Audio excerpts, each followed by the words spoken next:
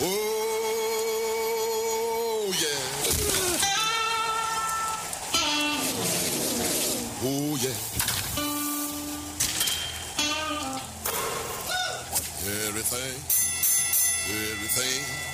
Everything gonna be all right this morning. Live from the Delta Media Studios in Upper Lafayette, here is the producer extraordinaire, Hannah Five Names, and your big, bald, beautiful host, Raymond Parks III, better known as RP3.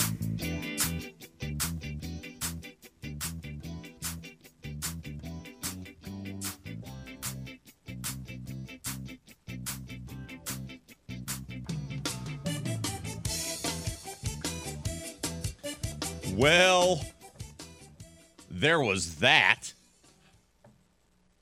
I mean, there's no other real way to explain or to summarize how the New Orleans Saints appeared yet again on Sunday. Another proper description would be woof. They look like a bad football team. Bad football teams make those kind of mistakes. Bad football teams look like that. And I know it's only 3 games into the season, but maybe the Saints are just a bad football team. I mean, the NFC South itself isn't very good. The Bucs aren't very good. They look awful, yet they're still winning. But the Saints look absolutely 100% dreadful. Good morning. Welcome to RP3 and Company. I'm your host, Raymond Parks III, better known as RP3. I'm joined inside the studios here in Upper Lafayette by the producer extraordinaire, Miss Hannah Five Names. Whew. We'll be here for you for the next 3 hours. Yet another rough weekend for many of you out there listening, especially the Raging Cajun / Saints fans. Woof.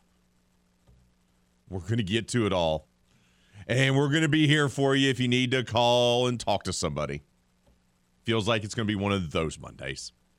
Game hotline is open, 337-706-0111. That's 337-706-0111. We got 3 guests lined up today. Jeff Palermo will help us recap LSU. Nice, clean shutout victory for them against New Mexico. We'll do so with Jeff Palermo at 7:30. At 8 o'clock, our old friend from the Sporting News who covers the National Football League, Vinny Iyer, will give us his thoughts on what he's seen through the first 3 weeks of the season, because not only have the Saints been bad, I'm going to say it as well. The product that the NFL has put forth through 3 weeks has not been good. There's some really bad football being played. And I'm just not talking about the Denver-San Francisco game last night. Ooh. Really? Really? We'll talk about all that with Vinny at 8 o'clock. And then at 8:30, Logan Garfio will join us for the Big Easy Blitz to try to put a bow on what in the Tar Nation is going on with the New Orleans Saints. We got to start there. Now, this is worth noting. The last 2 times the Saints started a season 1-2, which they currently sit. Remember, they needed the improbable comeback to beat the Falcons, then lose in awful fashion to the Bucks and then look just dreadful yesterday against Carolina. The last 2 times the Saints started seasons 1 and 2, they didn't lose again for a while. In 2020, they started 1 and 2. After week 13, they were 10 and 2. 2017, they started off 1 and 2. After week 11, they were 8 and 2. So, recent history shows that the Saints can overcome an awful start to the season. Both of those times, you had Sean Payton and Drew Brees in some sort of capacity. So the team's a little different, would be the best way to describe that.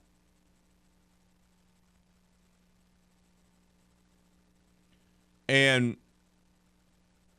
lots of complaints yesterday, once again, about Jameis Winston.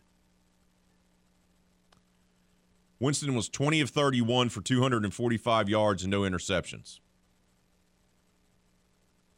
So he didn't have a great game, but he wasn't terrible. But Alvin Kamara fumbled.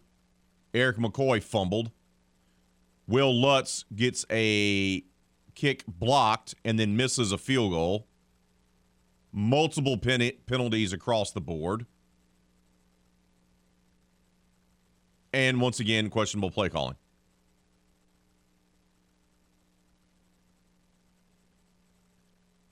The defense gave up another 100-yard rusher. Christian McCaffrey ran for over 100 yards against the Saints defense. In 2 of the 3 games this season, the team has surrendered a 100-yard rusher. That's supposed to be one of the best run defenses in the NFL. Not on point yet.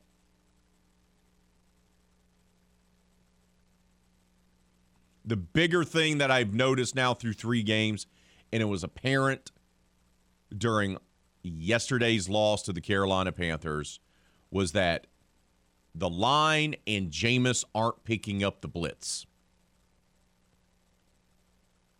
Teams are just saying, we're just going to blitz. And Jameis and Eric McCoy and the rest of the offensive line aren't picking up the blitz. That's a big concern. Don't know if it's the pre-snap identifications or the rotations aren't there or whatever it might be. Probably a combination of the two. But they're not picking up the blitz. And Carolina has a good defense, but it's not great.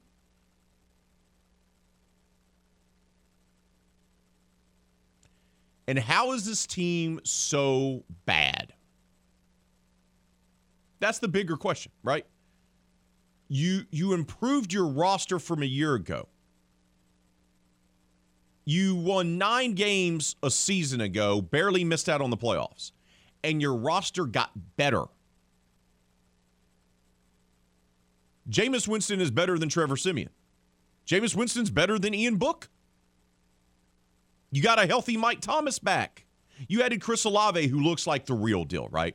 The kid looks like he belongs. Like he looks like a number 1, number 2 wide receiver in the NFL.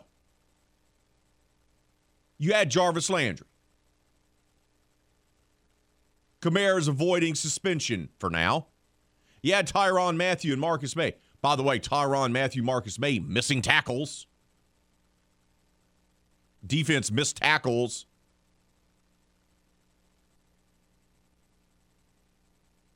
Your roster got better. The talent on the roster increased, and this team is playing worse.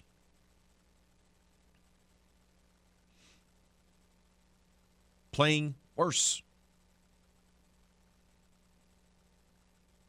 It's puzzling. Is it Dennis Allen's approach? Is it lack of discipline? Because yesterday during the game, on 4 of the 5 Saints 3-and-outs, because they had 5 of them, the offense committed at least 1 penalty to back them up. Think about that. They had 5 3-and-outs. On 4 of them, the offense committed a penalty. That's not winning football. That's not winning football. That's sloppiness. That's lack of execution. You're shooting yourselves in the foot before you even get things started. And they're doing this multiple times. Multiple times.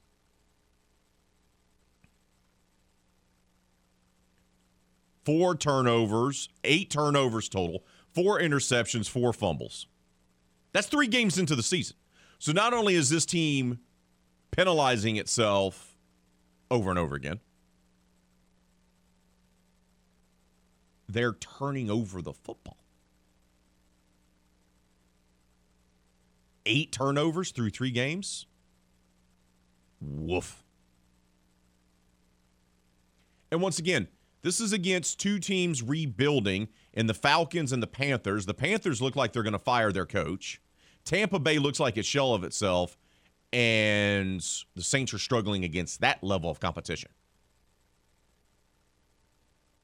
Against that level of competition. And the more infuriating thing is this. The Saints have scored 13 points in the first 3 quarters of their 3 games. I'll say it for those in the back that may have just woke up. The Saints have scored a total of 13 points in the first 3 quarters of their first 3 games. That's 9 quarters of football. And the Hoodats have rolled out 13 points. Ooh. Woof. That's awful. Awful, awful, awful, awful.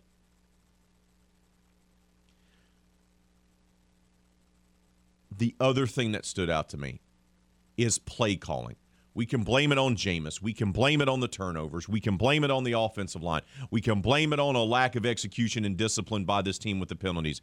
A lack of not being able to stop the run game. I keep getting told the defense is going to turn it around. Okay. 6 times in yesterday's game. 6. The Saints opted to throw the ball on first down, which resulted in an incomplete pass. And do you know what they decided to do right afterwards? Run the football. 6 times in yesterday's loss to the Panthers. Incomplete pass on first down. That means it's 2nd and 10. Let's run the football. Who's calling these plays? I'm sorry, Pete Carmichael has not done a good job calling plays through 3 games. Everyone wants to make Jameis the scapegoat. I get it. This team is not prepared. This team is sloppy overall. That falls on Dennis Allen. The play calling is suspect. It just is. Bad play calling, Pete Carmichael. Bad organization, bad preparation, Dennis Allen. Bad quarterback play, that's on Jameis. Bad offensive line, that's on the offensive line. Bad rush defense, that's on the defense. Just unbelievable. The Saints have been shut out in the first half 4 times in 20 games since Drew Brees retired after the 2020 season. 4 times. They were shut out 4 times in the first half in 228 games with him as the starter.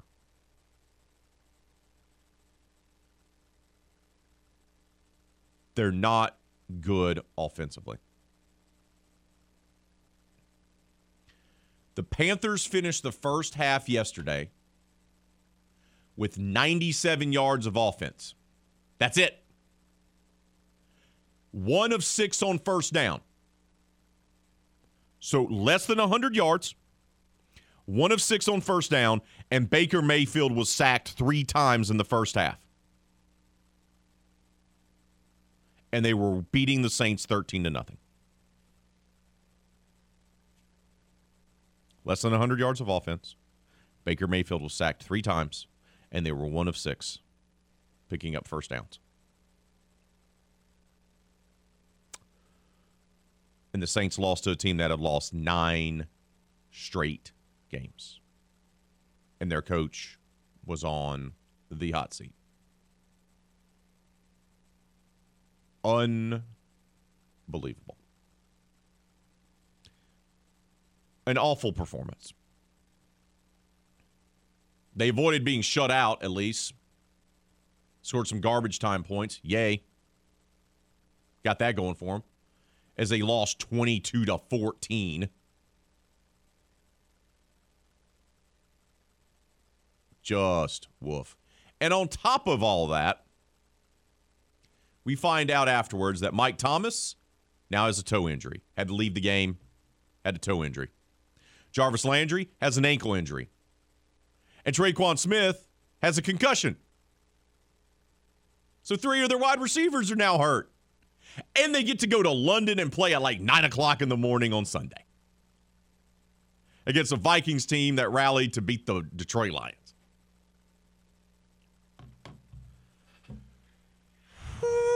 Feels like it's going to be a long, long season. Try not to panic. Try not to hit that button. Try not to be negative. Really am. Really am. Because I'm not even a Saints fan. But, whoa. That's our poll question of the day. Is it time to panic about the Saints? Right now, 57% of you say yes. 26% say maybe. 17% say no. Ton on Twitter says, concerned, definitely. QB1 is too hurt to play, but head coach isn't willing to bench him. Carmichael's play calling is iffy at best. This is correct. No one seems to know what a blitz is. Can't pick it up. And definitely don't know how to block it. Defense does pretty well, but they're out on the field way too much. But as well as the D is doing, they still can't stop a rusher, making running backs look like greased pigs or greased lightning. Hell, I think Hannah, RP3, Mesh, and Miguez could all be 100 yards rushers against the Saints D. You know, I do gain momentum once I start going downhill. Just saying. Power back. John Paul Cajun Daddy says, I'm sorry, but it was time for them to panic after last week's game. Winston is in pain, and he does not loosen up until the fourth quarter. They need to put in the Geiger cannon until Winston is healed. He can't scramble, and his throws are off, sometimes way off. Dat Cajun says this is what happens when you hire a coach with a previous record of 8-28. He was supposed to have learned from Sean, and he was going to be better. Yeah, he isn't. And Jacques Swallow says, we want the Red Rocket. Andy Dalton time. Ooh. Before the season began, Salty Steve brings us up. The people who set the lines in Vegas said the Saints were a 7-win team. This enraged Saints fans. There's a reason they build large casinos in Vegas and put experts in there and predict the outcome of games. New coach, suspect O-line, DBs are awful, no pass rush, poor running game, inconsistent play calling. You are what your record says you are. This is a 7-win team, period. Oh, I forgot Aaron Brooks 2.0. Can't wait to hear Foot lose it. Best of luck, 5 names.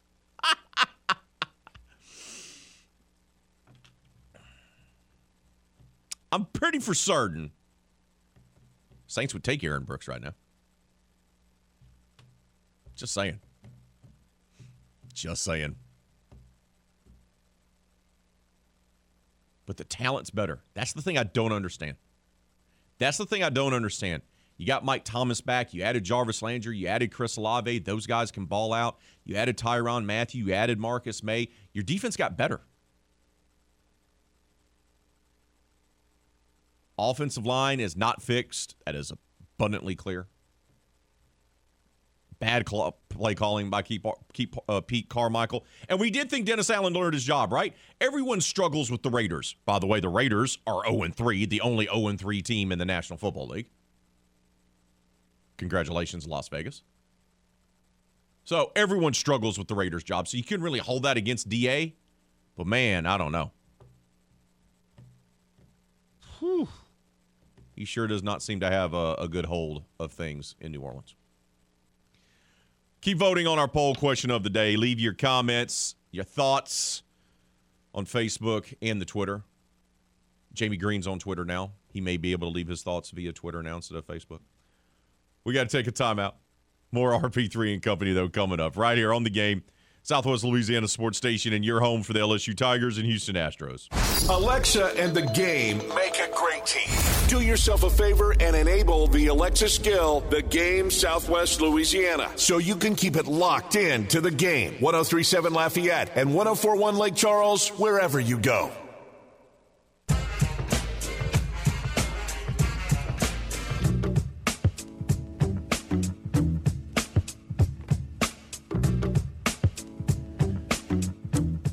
The NFL action is in full swing at DraftKings Sportsbook, an official sports betting partner of the NFL.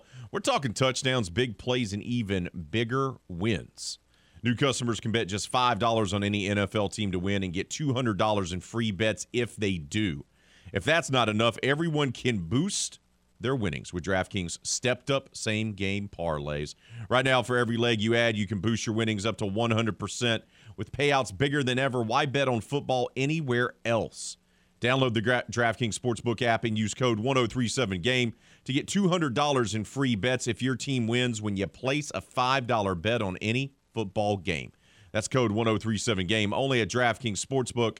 Must be 21 years of age to play. Physically present in Louisiana. Select parishes only. Bonuses issued as a free bet. 1 boost per eligible game. Opt-in is required. Parlay and wagering restrictions do apply. Eligibility and terms are at DraftKings.com/football terms. And licensee partner is Golden Nugget Lake Charles. And if you have a gambling problem, call 1-877-770-STOP. We're talking all things Houdats. This morning, as expected, they fall to 1-2 on the season, and they looked awful. Just dreadful. In the loss to the Kitty Cats of Charlotte. Offensive line not picking up blitzes. Jameis Winston not picking up blitzes. Pete Carmichael calling terrible plays. Offense committing penalties on all their, 5 of the 6 3-and-outs. They committed penalties to back themselves up. You pass on first down, you decide to run the football on second down. I don't know what Pete Carmichael's doing there. And defense is out there way too long and has given up 100-yard rushers. All in all, don't forget about Will Lutz. Getting one blocked and missing another one. It is, so far, through 3 games, dreadful. And what sticks out more so is the fact that you've done this against 2 really bad teams. So if you're struggling against 2 really bad teams, doesn't that mean that you're bad? That's just the question. If you're struggling against bad teams, doesn't that mean you're bad? Just going to ask it because they played 7 of the 8 quarters were awful on offense. And then they were shut out in the first half yesterday, so let's just go ahead and make that 9 quarters. They look to be a little bit of a mess right now. And they get to go to London on Sunday. Yay! Outstanding. Let's head out to the hotline. Welcome on Chris to the show. Chris, good morning to you, brother. What's on your mind, my friend? Hey, buddy. You know, we may be telling our age right now, but I'm going to tell you something. It really feels like Jim Haslett and Aaron Brooks are back with the Saints. You know, the way the teams would kind of play bad and then kind of claw their way. And then at the end, maybe give themselves a chance to win. And it's not fun like that.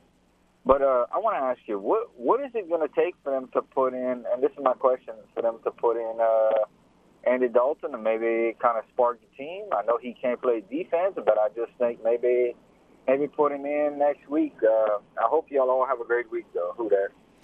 Chris, appreciate the phone call, brother. Enjoy your day. Well, it's interesting that you bring that up because Dennis Allen said afterwards, Jameis Winston's the starting quarterback. get in these situations is kind of looking for, a place to place blame. There's enough mistakes to go around that I don't really want to go there. I feel confident with Jameis. Certainly, we all need to do better, and that's what we're going to do. Which is great. That's his guy. And look, is 34 or 35-year-old Andy Dalton the answer? Probably not. Probably not. But it's obvious to anyone who watches this team play. Does Jameis Winston look right to you? Through 3 games, does Winston look like the guy he was before he got injured last year? At any point has he looked that way? The answer is no. We know he has 4 stress fractures in his back. We know we found this out last week, heading into the game, he was dealing with an ankle injury. So here's a guy coming off having to have surgery in the offseason because his season was ended prematurely last year and required surgery, right? Surgery, rehab.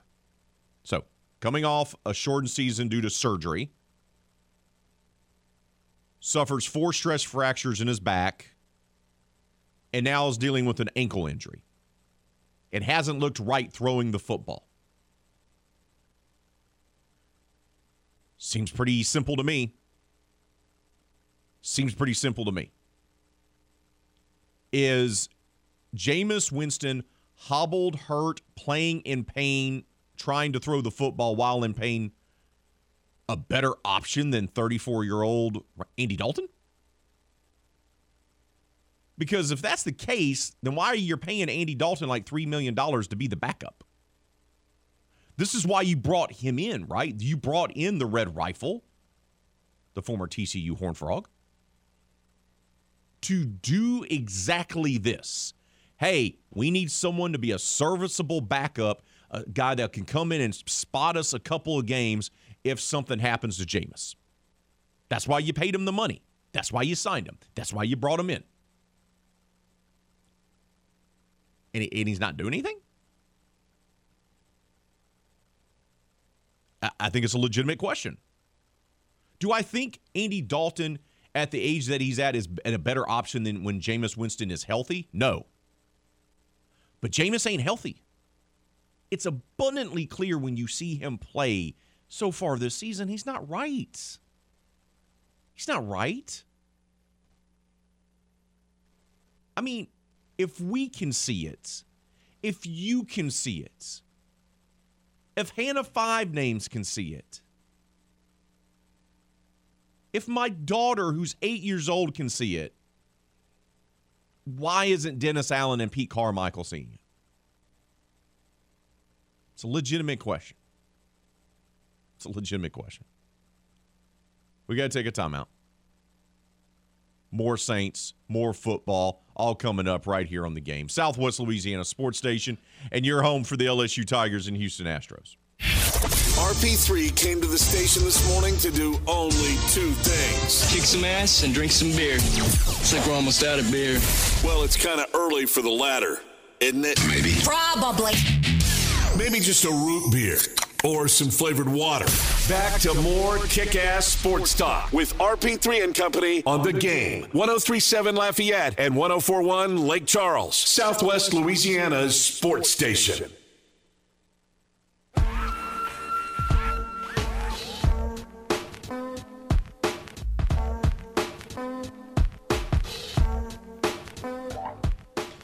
It's time to face your worst nightmares with The Game's The 13th Gate giveaway. We have your VIP tickets for the legendary Haunted House attraction. That way you can scream over and over and over again while others have to wait in line. Your screams are going to make them even more scared. Think about it that way. Hannah's trying to get people to go.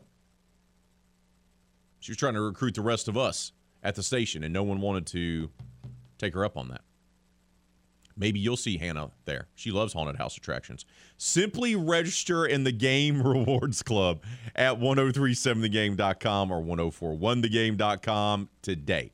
So you could score yourself a pair of VIP tickets to the 13th Gate, courtesy of Midnight Productions and the Game, 1037 Lafayette and 1041 Lake Charles, Southwest Louisiana Sports Station. Once again, VIP tickets for 13th Gate. Go get your scare on. Producer extraordinaire, Hannah Five Names will be there. She loves haunted house attractions. She loves being scared. Seriously, so if you see her out in the grocery store around Halloween, give her a scare. Be good times. She actually does not like haunted house attractions. It is not in her wheelhouse, as we like to say. Five Names is not down for the haunted house attractions. Which made it so weird that you were texting everyone, well, who would be down to go to the 13th Gate? And I'm like, first of all, I'm too old for that. You know what would happen if I would roll up in 13th Gate? Someone would scare me, and my reaction would be to punch them. That's exactly my reaction would be. Someone would jump out, and I'd be like, whoa! I'd throw a punch or kick them. And no one wants that. And those fine people work really hard to scare people. They don't need the big, bald, and beautiful one assaulting them on a random Thursday night.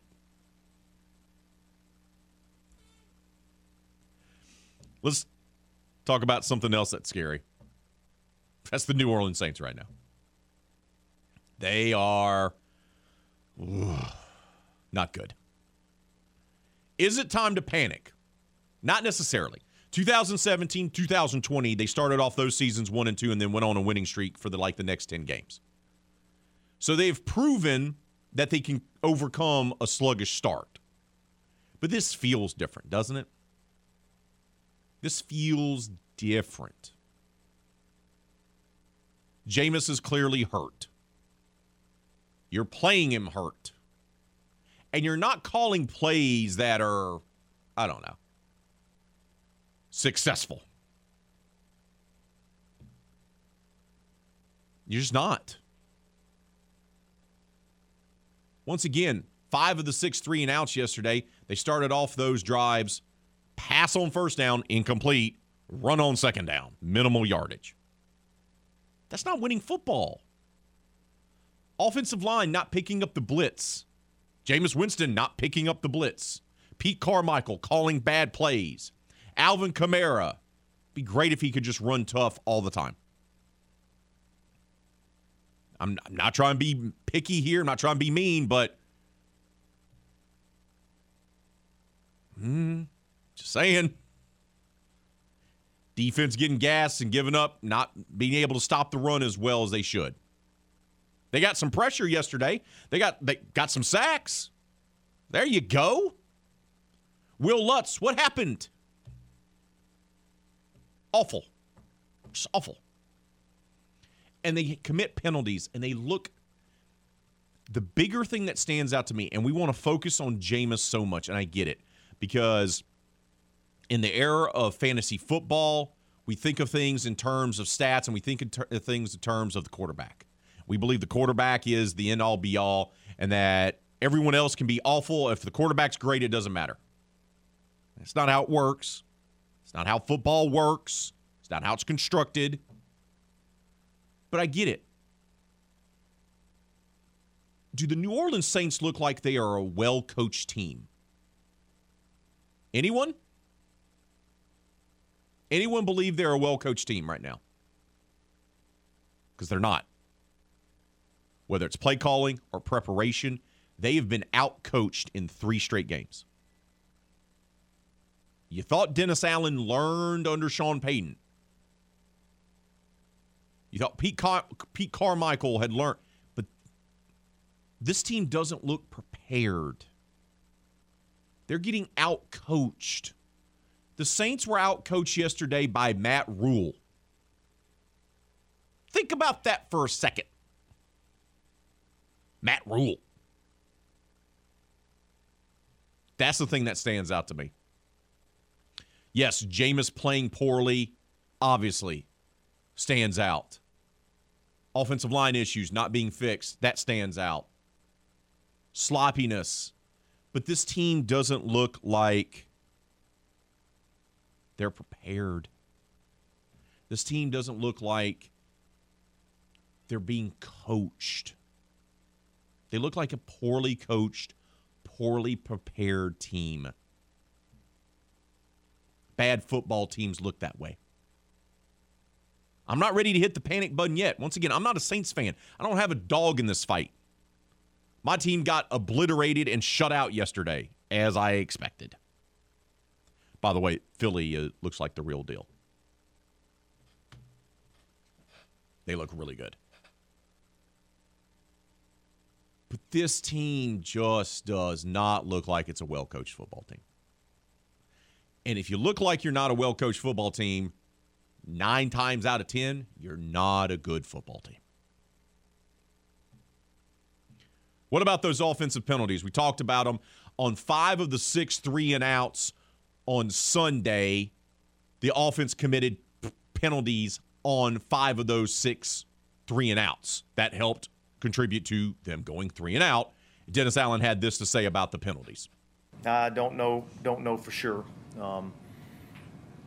Couple of them I'm not sure I agreed with, but certainly that's something that we got to clean up, because really we're beating ourselves.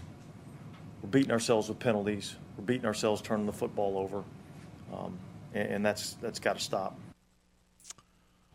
You think? Well, I didn't agree with it. Of course, most coaches aren't going to agree with penalties called against their team. But a team, I don't care what level of football it is, Pee-wee, junior high, high school, JUCO, FCS, FBS, NFL, CFL, Arena League, XFL, Alliance, I don't care. If a team is committing boneheaded penalties, that's because they're not a well-coached team. I don't care what level of play it is. Because what happens if you're a well-coached team and you got a guy out there making knucklehead moves and committing knucklehead penalties, you bench that player, you discipline that player, and you fix the situation and you put somebody else in that won't commit a boneheaded penalty. That's how it works. Ask any coach at any level of football. There's always going to be calls that go against you. Absolutely. Saints fans know this better than anyone. But if you're committing the type of penalties that they've been committing, that's a reflection of your team not being coached and being prepared. Plain and simple. And he's like, well, I don't know. Okie dokie. On top of everything, all the penalties, being shut out in the first half, 5 times on their 6 3-and-outs, they committed offensive penalties. Jameis, the turnovers, Kamara, special teams with Will Lutz. It was all in all a pawball day at the office. On top of everything, Mike Thomas, Jarvis Landry, and Traquan Smith all suffer injuries during the game, and Dennis Allen gave us the update afterwards. Mike injured a toe. Jarvis injured his ankle. Looks like Traquan had a concussion. So we were really down to, kind of at the end there, we were really down to 2 receivers. So we'll have to evaluate to see where everybody's at and how significant the injuries are, and see where we go from there. Say it with me. Woof.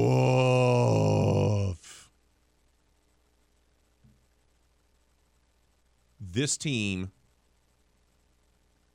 I can't believe I'm going to say this. I know it's early. It's early in the season. It's early in the morning. The Saints kind of suck.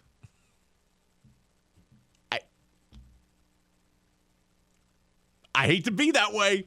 I hate to be negative. But as it stands right now, the Saints kind of suck. We got to take a timeout. We'll wrap up hour number 1. Update that poll question of the day. You're listening to The Game, Southwest Louisiana Sports Station. You're home for the LSU Tigers and Houston Astros. Let's check in on the poll question of the day. I'm sure there'll be sensible results. Is it time to panic about the Saints after yesterday's disappointing, disheartening, and dreadful loss to the Carolina Panthers? That team may fire their coach, by the way. That's the team you lost to. Oof. Is it time to panic about the Saints? 63% of you say yes. 24% say maybe. 13% say no. Mr. Green says, I feel called out, RP3 Sports. Saints had plenty of time to right the ship. I still think Jabbo is a really good quarterback, but he needs to heal up. Carmichael is hot garbage. The O-line is holier than the Pope, and AK needs to be more involved in the pass game, which opens up the rush for him. Fumbles, but need to get greater emphasis in practice. Finally, linebackers need to stuff the holes. Otherwise, 200-yard rushers is just the start. Have a great day. Can't call today anyway because kids. Oh, man. Keep those votes coming on our poll question of the day. Is it time to panic about the Saints? That's going to do it for hour number 1. Hour number 2, right around the bend. You're listening to The Game, Southwest Louisiana Sports Station, and you're home for the LSU Tigers and Houston Astros. Oh, yeah. Oh, yeah.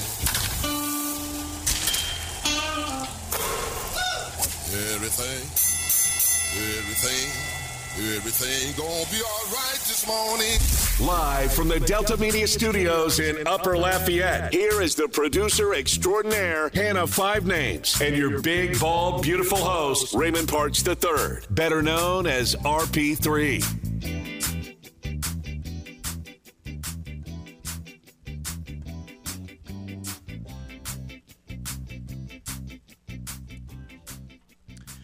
Good morning. Happiness abounds. Joy is everywhere for many football fans here in the state of Louisiana. Oh, wait, no. No. Now, there is some joy. College ranks. Good weekend for LSU. Shutout win. Good win for the McNeese Cowboys. First win of the Gary Goff era. Taking down Mississippi College. And we'll get to those good things that happened over the weekend. Not to worry. We're also going to talk about the Raging Cajuns. Ooh. We talked all about the New Orleans Saints in hour number 1. It was not a great weekend either for the Louisiana Raging Cajuns as they lost to ULM. That's right. The Warhawks took down the Raging Cajuns. Big questions going on there with the Cajuns as well. So, Tigers, Cowboys win. Saints, Cajuns lose. Houston Astros. This time of the year, what you're looking for is what exactly happened. They were able to get a split. 4-game split against the Baltimore Orioles. That's what you're looking for. Got to 100 wins, first team in the American League to reach 100 wins. Magic numbers only now a few games to get home field advantage throughout the playoffs. They fought off Baltimore. They got a split with the Orioles. Orioles play them extremely well, or as Kevin Foote would say, had their number this season. Probably don't want to see them at all. Probably don't want to see those Orioles. So Houston gets a split with Baltimore. They get to 100 wins. Magic number reduces for them to get home field advantage throughout the postseason as they come down the stretch run here for Major League Baseball. And playoff positioning has been kind of solidified, so to speak, here.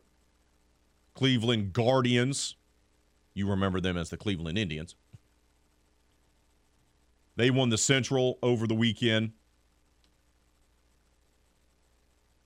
So Cleveland's won the Central. Astros have won the West. Yankees have clinched a playoff berth, have yet to win the American League East. And the updated wild card standings, as it stands today, no Aaron Judge record-setting home run against Boston. That'll have to wait. Blue Jays, they look like they're going to take the number 1 spot for the wild card, as they won back-to-back games over the weekend. They hold a little bit of a cushion, 2-game cushion over the Tampa Bay Rays. The Mariners are right there, a half game behind the Rays for that third and final wild card spot, and they still have a 4-game lead on the Orioles. So Houston splitting actually helps Seattle, especially with Seattle melting yesterday after leading like 10-3, something ridiculous. They ended up losing that game. Mariners got to kind of turn it around. They're 3-7 in their last 10. Now is not the time to fade down the stretch. Over in the National League, Braves have already clinched a playoff spot. They're 95 wins. They still have an opportunity to win the East, as they're only just a hair back of the New York Mets. So baseball's coming down the home stretch. Good to see the Astros kind of rally over the weekend to get the split. But it was an up and down weekend for sure. McNeese wins, LSU wins, the Cajuns lose, the Saints lose. And the Saints look bad doing it. Let's head out to the hotline. Welcome on Martin to the show. Martin, good morning to you, brother. What's on your mind? You forgot to say Erad's finest. Oh, my bad. Let me try that again. And also Alabama wins. Let's not forget that. But anyway, we didn't Does it really count when it. you play Vanderbilt? Yeah, I know. Just saying, but bud. I mean, just saying. What team is good, these days? Other than Alabama. You could play, let's say, Georgia, Clemson. They're still going to say that Alabama don't play nobody. But anyway, I got a couple of questions for you. So my first question is, when does the preseason end? Just a question out of curiosity. The NFL, I'm glad you brought that up. All joking aside, Martin. Okay. The NFL through the first 3 weeks, the product has not been very good from top to bottom. The games haven't been all that good. The teams look like they're sleepwalking. It looks like having one less preseason game is impacting that, and guys not practicing during the preseason because it has been sloppy. It has not been a great product that has been presented to us for the first 3 weeks of the season. Right. I agree. The whole NFL season is a walking comedian show, but I still like to watch a little bit of comedy every once in a while, But another thing, when is it going to be safe for the Saints fans to break out them brown paper bags again? I know they haven't used them in a while, just kind of wipe off the dust off of them a little bit, because I'm gonna be honest with you. And I praise Jameis Winston. I said maybe Jameis Winston's going to come around this year. Let me give this guy a little bit of credit. Now he's making me look like an idiot, even though I am an idiot because I'm a Cowboys fan. But anyway, I don't think he's the answer. I don't think Dennis Allen's the answer. This is going to be a long, long season for them Saints fans. That's all I'm going to say. And now, another thing, when are people going to stop overlooking the Miami Dolphins? The Miami Dolphins are 3-0. Their coach is younger than me. I don't know if y'all know that, but their coach is younger than me. And he's got this team playing at some top level football right now, Tua got hurt, granted. He didn't put up 400 yards, but he ain't going to do that every game, and I understand that. But like I keep saying, don't sleep on this Miami Dolphins team because they got a good, solid team. And, they beat the supposed Super Bowl contender Buffalo Bills yesterday. So, I mean, that should open some people's eyes right now, you know? I got you, brother. I appreciate the phone call, Martin. Enjoy your day, my friend. Yes, sir. We them girls. Yes, Dallas plays New York, by the way, on Monday Night Football. You can listen to that game live right here on the game. The product itself for the NFL has looked bad. And, look, it may be time to credit Miami.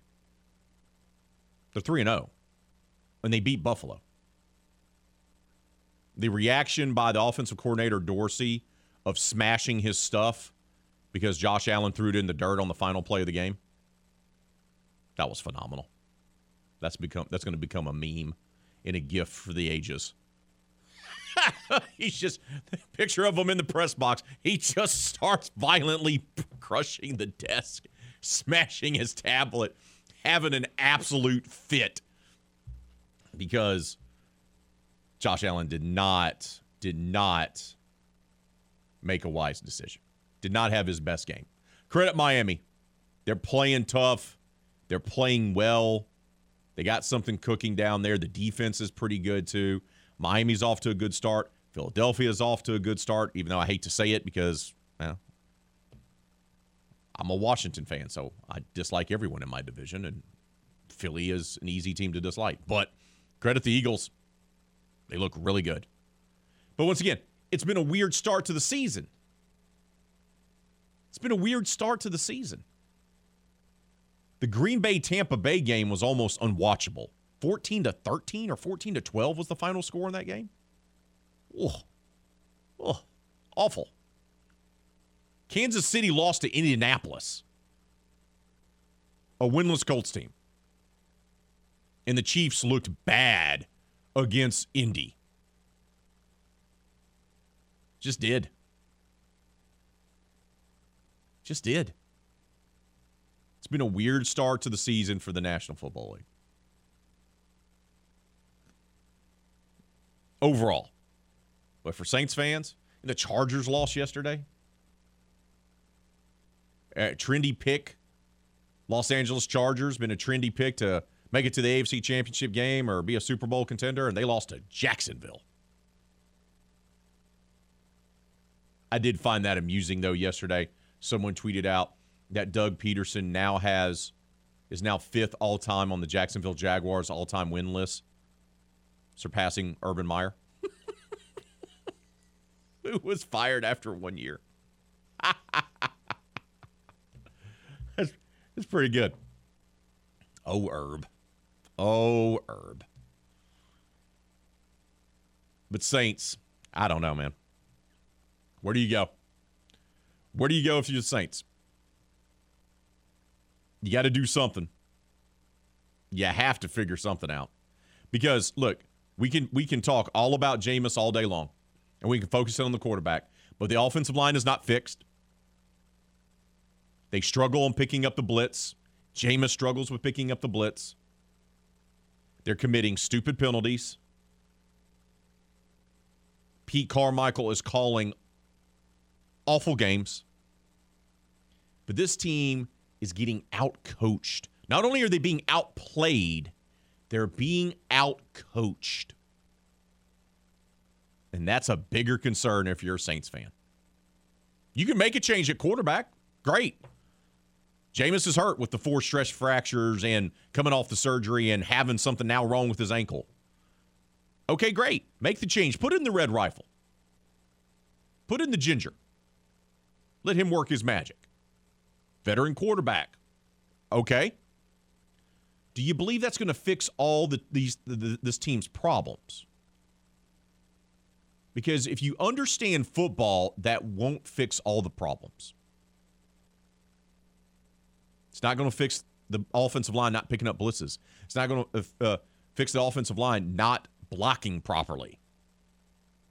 It's not going to fix Will Lutz missing kicks. It's not going to fix the defense giving up 100-yard rushers. It's not going to fix drops. It's not going to fix bad play calling. This team doesn't look well coached. Doesn't look well coached. And that's the biggest thing. I think that's the biggest surprise is that the team doesn't look like they're prepared. They don't look like – the Saints got out-coached yesterday by Matt Rule. The New Orleans Saints were out-coached yesterday by Matt Rule. That's not optimal. Not optimal. Let's head out to the hotline. Welcome on Paul to the show. Paul, good morning to you, brother. What's on your mind? Oh, glorious morning. Go Yankees. Definitely got to start off with that. So, my fellow Yankee brother. All right, let's talk about these sorry Saints. You know, first of all, you said the poll question of the week. That's the poll question of the week. Where do the Saints go from here? That's the poll question. Now, show you something. Yes, you said something else great. Out-coached. Out-coached. I've been saying it from day one that D.A. is not the guy. We saw him in Raiders. Everybody went against me. He ain't the guy. But everyone's bad with the Raiders, Paul. You can't look at what they've done for the last 20 years. Name me one successful coach for the Raiders. Name me one with the doggone Saints. Well, Sean Payton came. Well, but Sean Payton was there for like 15 years, though. I'm saying. That's what I'm saying. That's what I'm saying. But check this. Before Sean Payton came, who was the Saints? Let's be honest. Okay. Raiders had championships on their resume already. John Madden and whoever. You know what I mean? They have their ups and downs. But who were the Saints before Sean Payton came? Sean Payton took a Saints team and put them on the map. D.A. went to an organization. Did he put them on the map? No. What has D.A. done to say that he deserves credit? You just said they got out coach. Yeah. He ain't the guy. And he don't hold his people accountability. He don't know how to make adjustments. Being a head coach, you got to be able to do some of these things now, man. Even the other guy that's calling plays. But he was with Sean Payton too, right? Paul, so how was that working with Sean Payton? Paul, time out. No one knew that Sean Payton was going to be a good head coach before he got the job. I agree. Okay, so yeah, and DA, look, I think it's right to question whether or not he was qualified for the job. Okay, I don't disagree there. Okay. But to say, everyone struggles with the Raiders, man. Everyone has struggled for the Raiders for the better part of 20 years.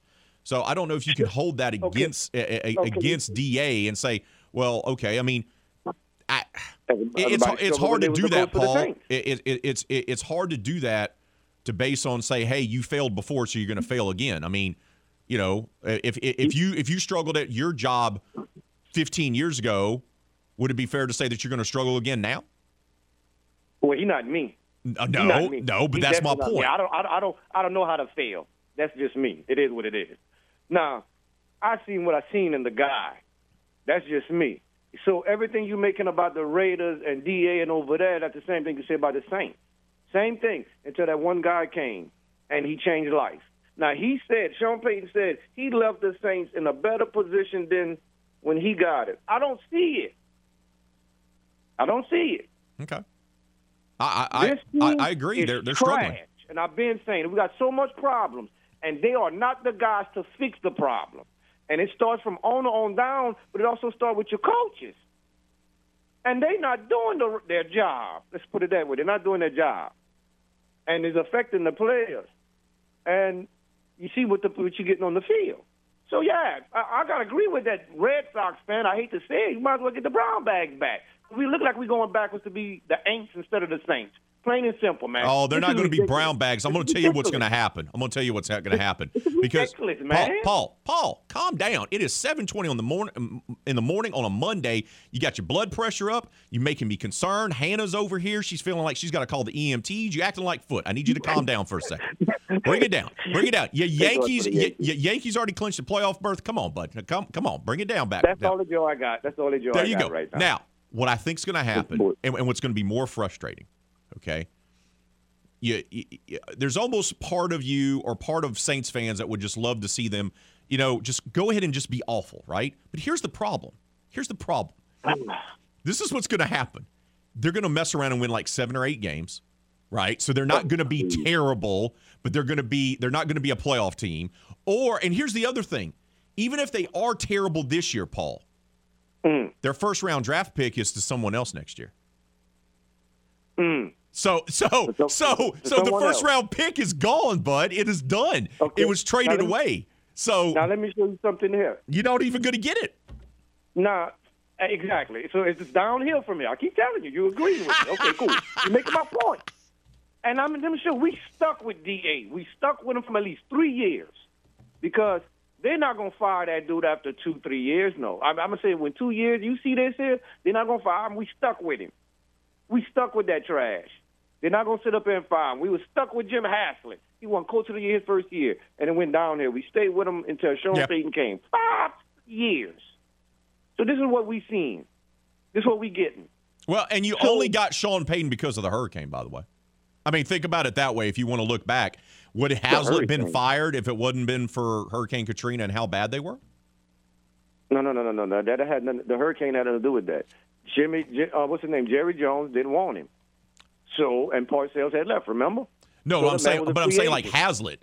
If Katrina didn't happen, the Saints could have very well been like a 7-9 team, and Haslett would have kept his job. Think about that for a second. Yeah, that is true. I didn't think about that. That would have been even worse. Lord Jesus. But, man, I'm just saying, man, there got to be some changes being made. We've seen this product on the field. This is one thing I like about Philadelphia fans, and I was just getting into it with my cousin all night about this. I can't stand for losers and losing mentality. Saints fans is okay with excuses and all. Okay, they sold the Saints a product that was a lie, and I kept saying it. What's on paper and getting these guys.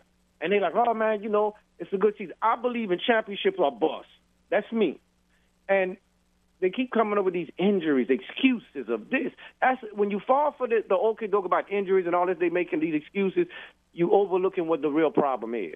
So I'm not buying, this injured or because of this and that. Man, I'm not trying to hear that. The coaches will have a job to do, make adjustments, prepare those guys with a better game plan. And they are not doing none of that, and they're trying to sell me some product. Philadelphia fans don't take their teams losing well. You know what I mean? They react. They stop supporting or whatever. You get other fans too. Saints fans is okay, and they still going to support. Well, that's it. Yeah, it's all right. It's gonna get better. Paul, look, I'm gonna have to interject because I'm up against a break for one, and two. Yeah. The other thing is not everyone's that way. I mean, I do think some of the fan base is that way. Some of the bandwagon fans are that way, more than likely. But you got some diehards, and you know that. You got some diehards that get angry about the team. But I appreciate the phone call, brother. All right, take it easy. Enjoy your day, my friend. Yeah, too late.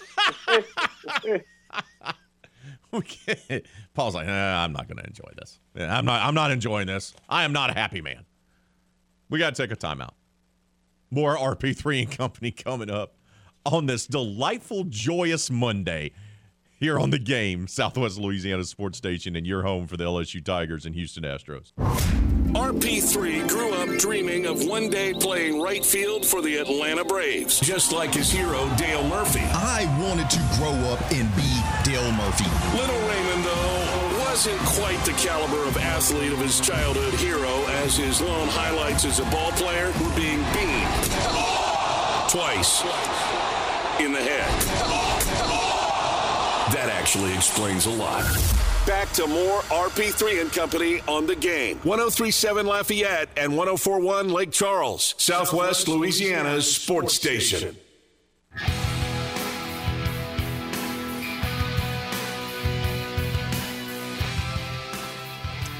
LSU, after starting off the season with a disappointing loss to Florida State inside the Caesar Superdome, they've gone on to win 3 straight games and improved to 3-1 as they take down the Lobos of New Mexico 38-0 inside Tiger Stadium on Saturday night. They're 3-1, and they head over to the Plains to take on an Auburn team that, struggled to beat Mizzou. Should be an interesting game. They could be firing their coach this week or next week. Yay. But LSU seems to have gotten something. Jaden Daniels, he gets injured in the game, but he had a very efficient night, 24 of 29 for 279 yards. He also connected with 10 different wide receivers. He sure does seem like he's getting a better grasp of this offense. The reshuffling of the line has helped in the last couple of games. And Brian Kelly talked about the injury, though, suffered to his quarterback, and also having Jack Bech, the former STM Cougar star, back there at punt returner. Jaden strained his lower back. He could have went back in, but there was no need at that time of the game. So, he was cleared by the doctors, so he's good. Yeah, he's fearless. Maybe he should, there was a time maybe he could have put his hand up on a fair catch, but we love his spirit. He makes us better back there, and it was great to get him involved and being part of our offense. Brian Kelly trying to get Jack Bech involved any way he can. He is a playmaker. We've seen that. Anyone that covered him in high school saw that, whether it was in basketball or football. And he's definitely been making an impact for LSU. So just a mild back strain for Jaden Daniels. He could have came back into the game. They decided to rest him to save him up for the road trip to Auburn. Makes a lot of sense. You want to be cautious there, especially how much Garrett Nussmeier struggled when he came in during the Southern game. You want to make sure Jaden is healthy and good to go. That said, the defense, as good as the offense was, going up and down the field, the defense really, really looked good. Now, once again, it's New Mexico. I get all that. You don't want to, go overboard, but they looked good against Southern. They shut down the air raid offense against Mississippi State, and they shut out New Mexico. Kelly talked about, how good this defense is headed. Well, we're getting pressure, obviously. That's huge, right, from a four-man front, playing on-body coverage. And we're tackling, right? We're running sideline to sideline. Baskerville's helping. Harold is helping a bunch. And we're getting really consistent inside play now. If you remember the Florida State game, we did not tackle very well. We were not on body in the secondary. We obviously have addressed those things. So I think we can continue to get better. I don't know that if you ask Matt that was our best performance. We can play better, and that's a good thing. So I think we're trending in the right direction. They're trending in the right direction, but they did get a couple guys get banged up and been banged up the last couple weeks, and we got an update on B.J. Ojulari's injury. It's the patella that we work out on Saturdays, and when we went through our workouts, it was just cranky, and there was no sense, especially in the position that he had.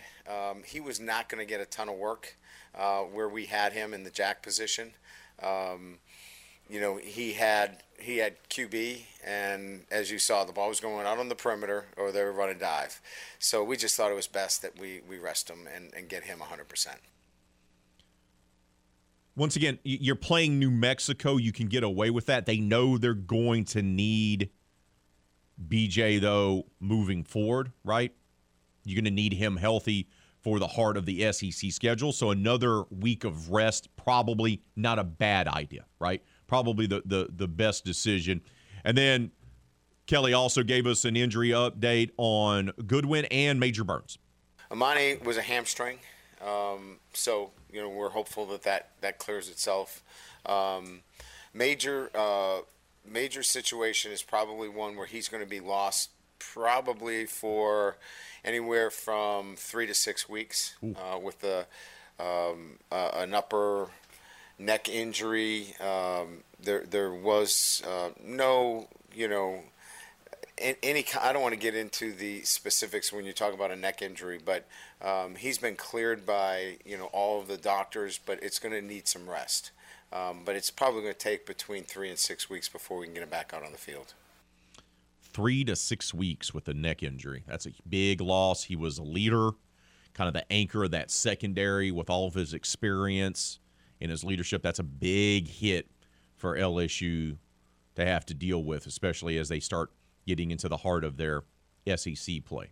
But the Tigers do get the win, and that's all that matters as they improve to 3-1 on the season. Getting closer and closer to maybe being a top 25 team. Florida State now is. They're undefeated, by the way. Seminoles have not lost a game, and they're now ranked in the top 25. So could see LSU maybe creep in there in a couple weeks if they keep winning. We got to take a timeout. When we return here on RP3 and Company, we'll talk more about those Tigers with Jeff Palermo, co-host of Tiger Rag Radio and the sports director of the Louisiana Radio Network. He joins us next right here on The Game, Southwest Louisiana Sports Station, and your home for the LSU Tigers and Houston Astros. You're listening to The Game, 103.7 Lafayette and 104.1 Lake Charles. Your home for the LSU Tigers in Southwest Louisiana.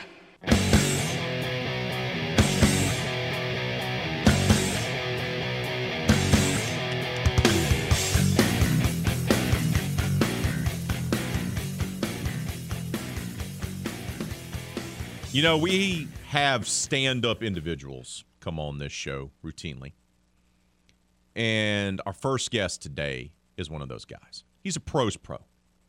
Sports and news director for the Louisiana Radio Network. He co-hosts Tiger Rag Radio. He does high school games. He does Southland Conference games. And he also is a professional enough to put up with my shenanigans when I text him sarcasm and try to throw him off his game. And he just takes it in stride. It's our good friend Jeff Palermo joins us now. Jeff, good morning.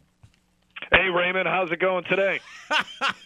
Well, bud, I got a lot of people that have called into the show. They're not too happy about them Saints, so it's been pretty good so far. No.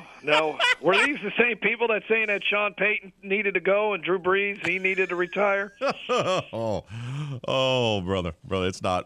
It's not good. It's not good. Let's focus in on what is good. How about LSU?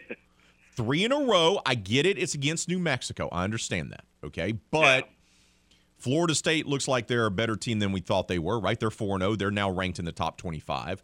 And since then, they've beaten Southern. They shut down Mike Leach's air raid offense in the SEC opener. And then they shut out New Mexico. What's your big takeaway so far through 4 games of the Brian Kelly era? A team that's improving. A team that looks at various issues that they have with their personnel and makes adjustments. And more times than not, those adjustments are paying off. And even if they have a few injuries, they're not missing a beat. I think improvement is the big word. I think that's the thing. I mean, probably some of those fans that are, burying the Saints today, a lot of people were burying this LSU football team after just one game, a tough loss to Florida State in Brian Kelly's first game as the head coach, and questioning, well, why did we hire this guy? Well, I think you're seeing why LSU has hired this guy, and I agree. The competition is going to be much more difficult, especially once they get past this Saturday's game at Auburn, that this is a veteran coaching staff, an experienced coaching staff that's going to make some changes and is going to figure out ways to improve the team. And it really, they were playing. I think they played nearly as good as they could potentially play on Saturday. Yeah, you would have thought maybe they could have scored more than 17 points in the first half, but still, it wasn't. This was a team that was really, especially defensively, firing on all cylinders. To hold a team to just 2 first downs in college football, that's an amazing stat right there. Yeah, only 2 first downs, less than 100 yards. Yeah, in the game, which is kind of ridiculous. I see improvement. I see things really clicking with Jaden Daniels. Brian Kelly said afterwards that he could have came back into the game, but they decided to hold him out with the back strain. Any concern moving forward, though, or no? Well, I think anytime a coach talks about injuries, you can't take it 100% truth, right? And we already know that Brian Kelly he wants to use the whole quarterback, who's playing and who's not playing. He wants to use that as an advantage on his end. So I'm not saying that Jaden Daniels is hurt more than what Brian Kelly let on Saturday night, but I am saying you can't always believe a coach when they are talking about injuries. So if he's, at the moment, who knows? Yeah, Jaden Daniels could have came back in. Maybe the adrenaline was going. Who knows how he woke up yesterday, how he's feeling today. We're talking about a back injury. Those are things that sometimes maybe you're feeling okay after you first sustain it just because you're kind of loose and you got the adrenaline going and you're playing in a game. But then once you sleep on it and it stiffens up, maybe it's worse than it is. We'll hear what Coach Brian Kelly has to say today. Maybe it isn't. Maybe it is just a non-issue, and it allowed them to get Garrett Nussmeier in. But again, I just don't believe coaches 100% all the time when it comes to injuries. Then again, we really haven't heard of anything of this being any more serious than what Coach Kelly let on Saturday night. Speaking of the injuries, though, let's talk about guys that were held out of Saturday's game, which, once again, lopsided affair. They didn't need them, but B.J. Ojulari was kept out for essentially rest to still recover from his injury. We also find out that Major Burns is going to miss 3 to 6 weeks. He's got a neck issue. That's a bit of a hit for this team. Defense has played extremely well, especially the last 3 weeks. How big of a deal is it with BJ still not playing, and how big of a deal is having Major going to miss probably half the season? Well, we saw B.J. Ojulari not play the game against Southern and then came back and played really well against Mississippi State and was named SEC Defensive Lineman of the Week. So I'm assuming here on this was another game where they looked at New Mexico, said, you know what, we don't need B.J. in this game. We're going to need him in this stretch of 6 consecutive SEC games more, so let's hold him out. Major Burns was playing at a – you said Major Burns, right? Yes. That was the other one you were talking about, Raymond? Yes, sir. Yeah, okay. Just trying losing track here. But because he had Major Burns and he had Jay Ward, not out there. So there is some good news here. Joe Fucha comes back this week makes his debut. His 4-game suspension for academic reasons related to his transfer from Arkansas to LSU. So that's good. So you're getting another guy there to help out. But tell you, Greg Brooks has really played well in that secondary. I mean, I started this off by talking about some of the adjustments that this coaching staff has made and getting Brooks out there and moving Jay Ward into the slot position. I mean, it really has solidified that secondary. And then you got Sevyn Banks back this week. That helped too. So you had a little bit of depth in the defensive secondary. So I think they'll be okay, especially going into this Saturday's game against Auburn, which is just it's amazing where that program is at right now, just how bad they are. So, I think they can make it through at least this week with this with a banged up group. You hope they can stay away from some more injuries and can be as close to full health as possible when they play Tennessee in a couple weeks. Well, Jeff, that leads me to my final question. Auburn, their head coach is on the hot seat. They needed overtime to beat a mediocre or bad Missouri team over the weekend. How important is it for Brian Kelly to go onto the road, get that first SEC road win, get this team to be 4-1? Because then comes the gauntlet, right? It's Tennessee, then it's at Florida, then it's back home for Ole Miss. Those are going to be 3 really tough games, then the bye week, and then, of course, Alabama. So the heart and the meat and the tough part of the schedule is coming up. How important is it for the Tigers to get that win Saturday against Auburn? It's important, and I think you just got to get the victory. I mean, even if it's an ugly victory, you really can't afford to stub your toe against Auburn. I mean, this is a team and a program that's basically down and out at the moment on its third-string quarterback. Coach Harson's lucky to still have a job today. I mean, they should have lost to Missouri, and based on what Bruce Feldman was reporting over the weekend, that if they had lost that game to Mizzou, Harsin was out. So he's lucky to even have this job. But this is a crazy series, Raymond. We've seen crazy things happen. Last year's game between these two teams was a wild affair where LSU treated Bo Nix like Johnny Manziel, or Bo Nix turned into Johnny Manziel, the Texas A&M version of Johnny Manziel. and played the game of his life to beat LSU. So you just want to get this win. If it's an ugly win, so be it. Okay, gives the coaches a chance to make some of those corrections heading into a big game against Tennessee the following week. Just get the win. You suffer a loss here, and it really sets you back for this season. This is about as close of a layup as you're going to get when it comes to playing against another team in the SEC West this Saturday.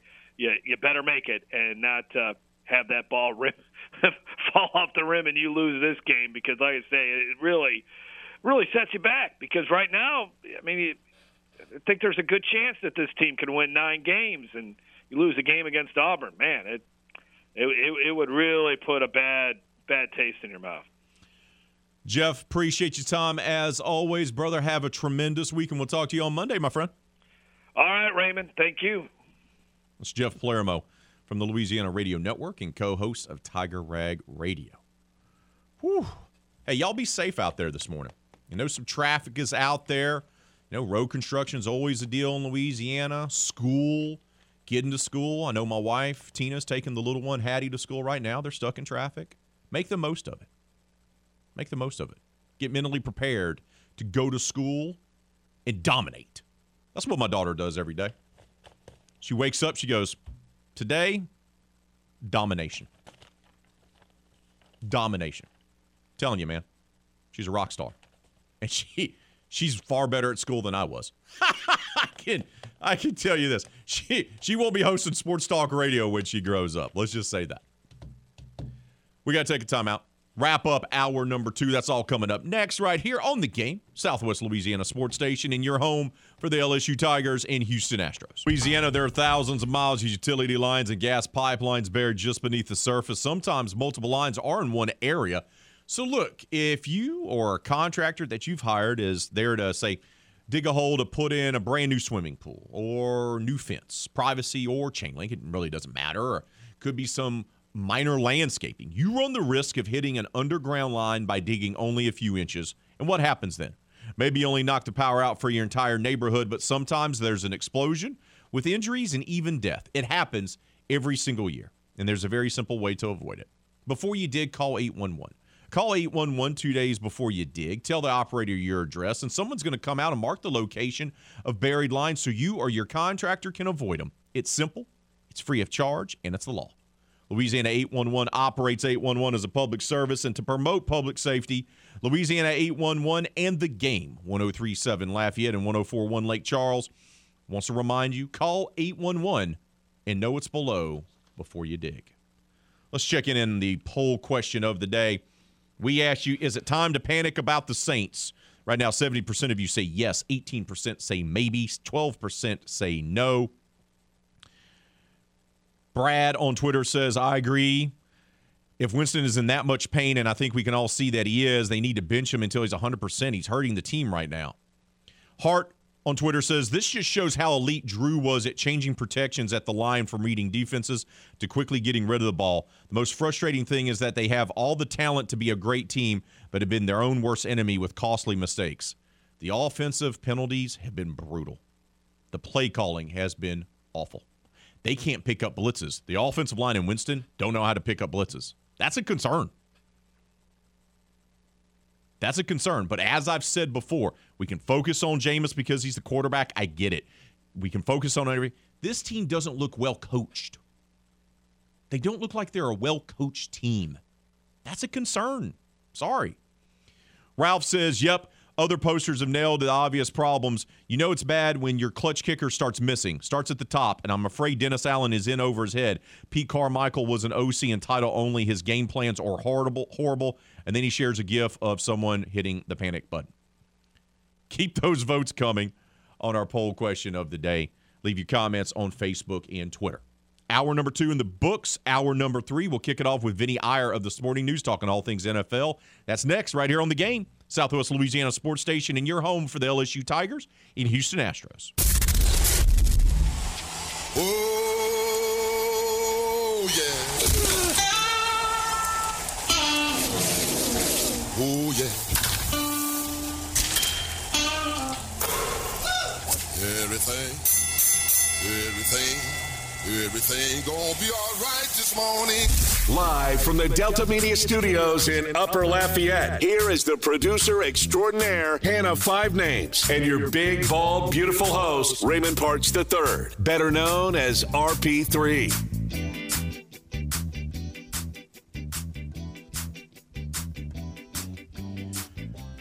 The NFL has been a weird place. First 3 weeks of the season. It will wrap up tonight with Monday Night Football between the Cowboys and the Giants. You can listen to that game live right here on the game, courtesy of Westwood One. But it has just been kind of bizarro land. Teams have looked sloppy. Games have been just kind of bad to watch, a lot of them. And the results have been all over the place. They just have been. Who had the Colts beating the Chiefs? Who had the Raiders starting off 0-3? Who had the Chargers losing to the Jaguars? Did you watch any of what was, for the most part, a miserable game to watch between the 49ers and the Broncos? Ooh. It's been a bit of an off start to the NFL season, but things should ramp up. Things should get better. To give us some perspective as a man who covers the National Football League for the Sporting News, our old friend Vinny Iyer joins us now. Vinny, good morning to you, brother. How are you? Doing well. Thanks for having me. Good morning to you. I'm doing great, bud. Thank you. Good morning to you as well. So, 11-10 was our Sunday Night Football game result between the 49ers and the Broncos. I want to start with Denver, because so much was made about getting Russell Wilson and how much better this offense was going to be and how everything was just going to start to take off because Denver had all the pieces there. They just needed the quarterback. They're winning more games than they're losing through 3 weeks. But, man, it has been kind of painful to watch Denver, especially on offense. What's not clicking for Russell Wilson and the Broncos early on here? Well, I think they're just not doing what he does best, and that's letting him extend plays, get the ball downfield. And when they did score their touchdown, that's what they kind of did is they let Russell do his thing. I mean, it was a little bit of playground football and move around and let him try to get the ball downfield, and they didn't do that. And I think they're insistent on playing in a certain way, making sure everyone gets their equal touches and snaps in this offense. Well, at some point, you got to streamline and go through the best players that you have. And I think you got to use Javonte Williams a little bit more. You got to figure out a way to get Jerry Jeudy open when Cortland Sutton is covered. There's just a lot of issues there. You got to use your tight end a little bit better. They have a very talented tight end there in Albert O from Missouri. So use some diversity, some creativity. Let your quarterback move around a little bit. Use his athleticism to make plays. And when they did that on one drive, it was successful, and they scored, and they won. So, look, it's a work in progress.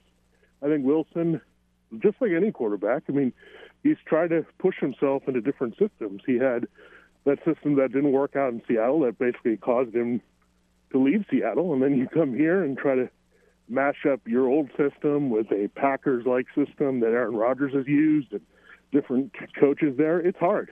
So you need time to do the install, and I think you see that with the Raiders as well, is that very complicated offense.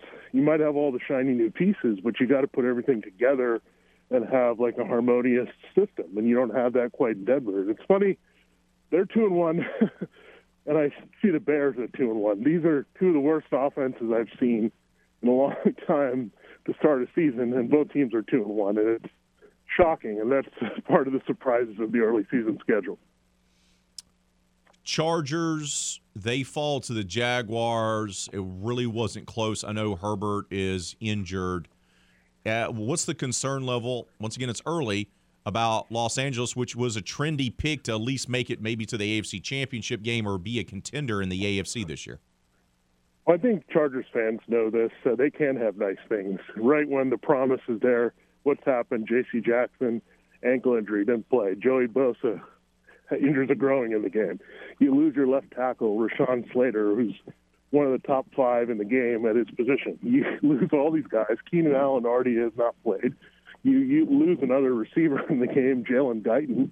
we had some plans for it to spread the field. So all of a sudden the Chargers are looking really thin. They look like a loaded team with all these guys, including Bosa and Jackson, Khalil Mack coming in. But now they're starting to get depleted. And this is kind of the conundrum that Chargers fans go through. I mean, they're probably just asking, it's going to be a matter of time until Derwin James probably gets hurt again. So it just is a little bit terrible out there. They can't run the ball. I think everyone knows what they're trying to do, throw the ball downfield all the time. Austin Eckler hasn't been what we've seen in recent years. They can't run the ball traditionally here. So there's a lot of issues with the Chargers and their defense. I mean, they were banking on their defense in a breakout season, but when you don't have Jackson, when you don't have Bosa, that's a big weight on both your run and pass defense. We're talking with Vinny Iyer of the Sporting News. He covers the National Football League. Let's stay in the AFC, rather, Vinny. And let's go to the AFC North. I felt before the start of the season that I think Cincinnati would be in the mix, but I liked Baltimore's chances, if healthy, to maybe even win that division. Lamar Jackson and company, they're playing well, and he's going to get paid in the offseason. But what do you make early on with the AFC North? What have you seen? I think the Ravens, save for one really bad fourth quarter against the Dolphins, they would be a very dominant team in the AFC, and they get the Bills next week. So it'll be interesting to see that matchup, to see how Buffalo rebounds from loss to Miami, where the Ravens just had that just a couple weeks ago. So that's going to be a great game and tell us a lot about the AFC. So you look at the Ravens, Lamar Jackson has just taken it to another level. He's taking over the team.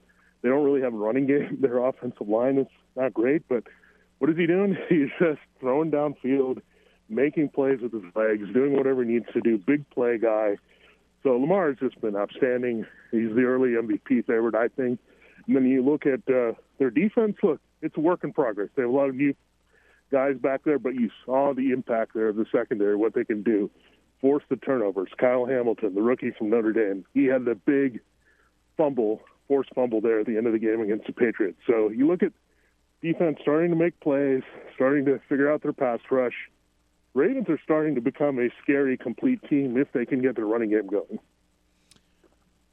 Let's talk about Buffalo, because Miami, who's beaten Baltimore and then beat Buffalo yesterday to be 3-0, by the way, Buffalo kind of bogged down. What was it about Miami's game plan that frustrated the Bills so much that their offensive coordinator broke a tablet in the booth?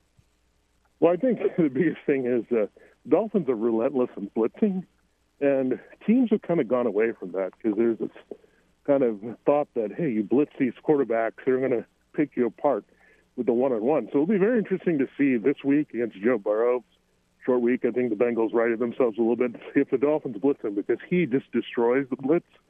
And Josh Allen was known to do that too, but they had good timing. They kind of got the stops they needed to, so it was well-executed situational defense. And I think that's what the Dolphins are going to be about, is can they play situationally? And you've seen the first three games. What have you had? You've had a blowout where they've been able to just control everything. Then you had a big comeback, and then you had this game that was just ugly. But they made the plays in the critical stages that the Bills could not. So this is a sign of a very well-coached team. I think Mike McDaniel, easy front runner to win Coach of the Year at this point. But I didn't expect his impact to be that great. But you look at this team, I think they are defying convention. They're doing things that are necessary just to be ahead on the scoreboard in the end, and that's the only thing they're looking at. And I think a lot of teams just miss that. The bottom line is winning. The Dolphins are really knowing how to do it right now. Let's go over to the NFC, and let's stay in the state of Florida, because Tampa loses to Green Bay in an ugly game. It's a 14-12 game. And the Bucs defense is Super Bowl caliber. They are just salty, and they get after it. But, Vinny, the offense has looked pedestrian. Against Dallas, they had to settle for a bunch of field goals. They didn't look good against New Orleans, and they didn't look good again yesterday. What's wrong with Tampa's offense? Well, I think you just have a lot of things that you're adjusting to as well. You have no Donovan Smith at left tackle. You lost to Ryan Jensen for a while at center. You're breaking in a new guard as well who's hurt in the game. Everyone's a little bit banged up who is playing on that offensive line. And then you look at the receiving core. I mean, you had Mike Evans suspended, Chris Godwin, Julio Jones probably not going to play for a while the way things are going here in this offense. So Tom Brady's adjusting, and then he lost his buddy, Gronkowski, where that was a big underrated loss there. We know Gronk was older, but he was still being effective. Brady trusted him all over the field, and that's what you saw in that game is you saw Brady finally find his guy there in Russell Gage that he can trust, but you saw with Aaron Rodgers, he could be more comfortable there with the rookie Romeo Doubs and Alan Lazard. And Rodgers was just more in a comfort zone with all the changes around him. So that's what Tom Brady's trying to do. He's trying to fight through that. We know it wasn't the typical offseason for Brady because he retired and unretired, then he missed part of camp and preseason. So there's all that going on, so you can get on the same page with everyone on the second string here. So I think it'll get better for the Bucs, but they have no time to rest here because they got to play Kansas City and Patrick Mahomes coming off a loss here in Week 4 in primetime. So it's going to be tough. The schedule is very difficult for Tampa, but look, they know they have this division in their back pocket. We look at the Panthers, Falcons, and Saints. There's not a lot there. So they're just going to try to get better by the time they get into the playoffs. And for them, we've also seen that home field doesn't really matter all that much either for them. So I think it's all about just winning this division, which they're going to get a free pass here, much like we saw of many years with Tom Brady and the Patriots, where they never had to worry about the AFC East. They could just get ready for when the playoffs came around. NFC East is the showcase game tonight on Monday Night Football, but I want to talk about the team that may be the best in the NFC period, and that's Philadelphia. What's working so well with the Eagles? Well, part of it is their schedule is favorable early. It's not kid ourselves. I mean, I know there's some things that you like what they're doing offensively, but you look at where they've started here of some really bad defenses. They're playing the Lions and Commanders in between. The Vikings, I think, are going to be up and down all season, but I think we saw really what they were there in Week 2 against the Eagles and didn't look all that great against the Lions. So they actually will continue it here because they get the Jaguars and Cardinals. These are two defenses that are not very good. So credit the Eagles, though. They stuck with Jalen Hurts. He's starting to pay off here with the receivers that they have, A.J. Brown, Devonta Smith. You're starting to see that. Their defense is rising to the occasion against these bad offenses as well. So it'll be an interesting test this week. I would have never thought it was going to be the 3-0 Eagles versus the 2-1 Jaguars, but I'm very intrigued about this game because you have Jalen Hurts balling, you have a Trevor Lawrence playing well, you got Doug Peterson in a revenge game against the Eagles. So all of a sudden, this is getting to be one of the more intriguing games on the Week 4 schedule. Vinny, I'll get you out of here with this. It's only Week 3, but it already feels like we got some coaches on the hot seat. I keep hearing rumblings about Ron Rivera in Washington. Is he truly on the hot seat? I think you have to consider anybody that has a losing record and their team's not playing well. I mean, we put Matt Rule in that conversation. Ron Rivera's been there for a while. I think that's the thing, is he had to be there a little while. And I think some people are looking at Matt Eberflus and Nathaniel Hackett, but both these guys are 2-1. So you can complain about what's going on, but they're still winning their games here.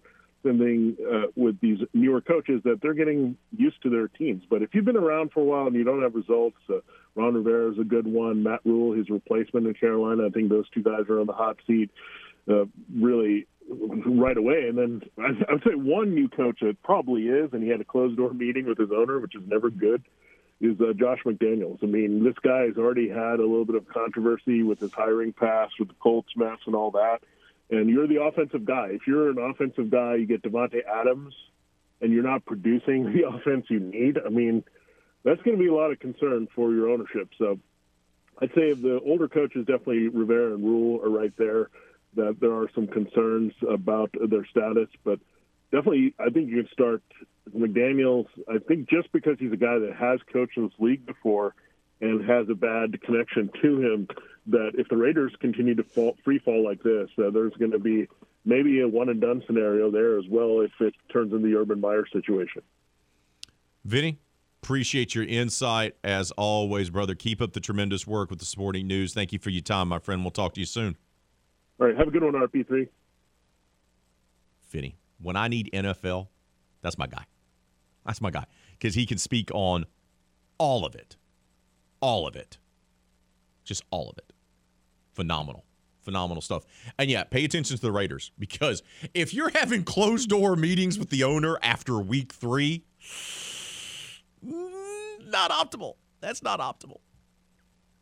Got to take a timeout. When we return here on RP3 and Company, we're going to go back to the college game. Going to hear from Gary Goff. Got his first win over the weekend as the McNeese head coach. We're going to hear from Coach Des. His team lost to ULM.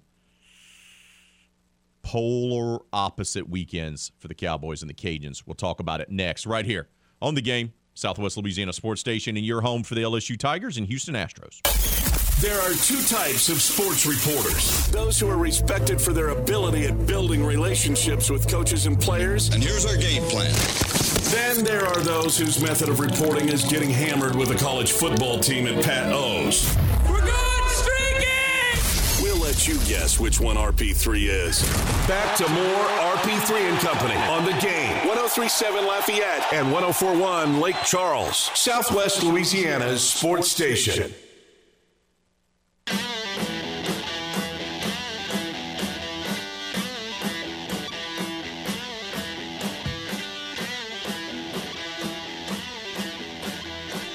The Ragin' Cajuns go up and give up 14 unanswered points in the second half and fall to ULM 21-17. Ragin' Cajuns fall to 2-2 on the season. Back-to-back losses to Rice and now opening up conference play against ULM with an L as well. This team feels like it reminds me a lot of the team in Billy's first year when they fought and scraped and fought to get to 7 wins and they got to the Cure Bowl and lost to Tulane. But it also feels a lot like, to me, the next to last year of Mark Hudspeth. If you remember that year, they had a lot of off-the-field issues. Now, this team doesn't have off-the-field issues. I'm just reminding you what that team was like. But that team had to fight and get to 6 wins to get to the New Orleans Bowl. And, of course, they ended up losing to Southern Miss. And with losses to Rice and ULM, you now look at the Cajun schedule and you go, okay, winning the division is now up for grabs because they lost a divisional game. And they got South Alabama coming to town this weekend for homecoming. South Alabama is playing better than the Cajuns. You still got Troy. They very well could not win the division. That may happen. So then you look, okay, we go from them possibly playing for a conference championship, but maybe being an 8-win team. Maybe they're only a 6-win team. How are they going to get to 6? Because they're 2-2 right now. They got South Alabama. They still got Troy on the schedule. They still got Marshall. That's at Marshall on a Wednesday night. They still got to go play Southern Miss, who upset Tulane over the weekend. Now, Southern Miss hasn't been playing well, but neither have the Cajuns. They just haven't. The Warhawks racked up 419 yards of total offense, including 227 on the ground. And the Ragin' Cajuns offense didn't look great. 21-17 loss to ULM. We said this game was going to be close. Remember, we talked about this on the program last week. Don't let the 70-point win from a couple of years ago fool you that this was going to be a difficult test for the Cajuns on the road. But you expected them to be more focused. You expected them to play better. You expected them to win. They didn't. They didn't do any of those things. Coach Des talked afterwards and, gave his thoughts about the loss to ULM. Yeah, I mean, it's simple. You can't make those types of mistakes and expect to win a football game. I mean, that's, it's just a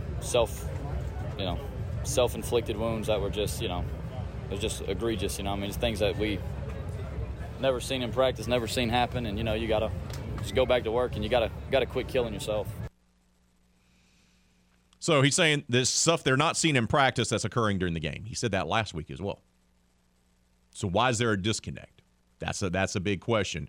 In Saturday's game, lots of bad snaps and mistakes, and that really, really cost them the game. Yeah, I mean, they were pretty critical to say the least. I mean, bottom line is we need to go finish drives on offense. kicker hit him good this week, and we said, look, we're going to take points when we get them, and went out there, think you're kicking a sure thing. Those things, they kill you. You can't have those things happen and win football games. So, bad snaps and mistakes. They also had a moment there where the momentum kind of swung away from them, particularly in the first half when they were in control, and all of a sudden that momentum swung the other way. Yeah, we came up a little bit short at the end of the first half. We ended up in some backed-up situations and, again, had some mistakes that backed ourselves up a little bit. Was pleased with the way we came out and started. In the second half, we had opportunities. We just left too many out there. ULM seizes control of the game, right, in the fourth quarter, and you waited for the Cajuns to kind of take it back.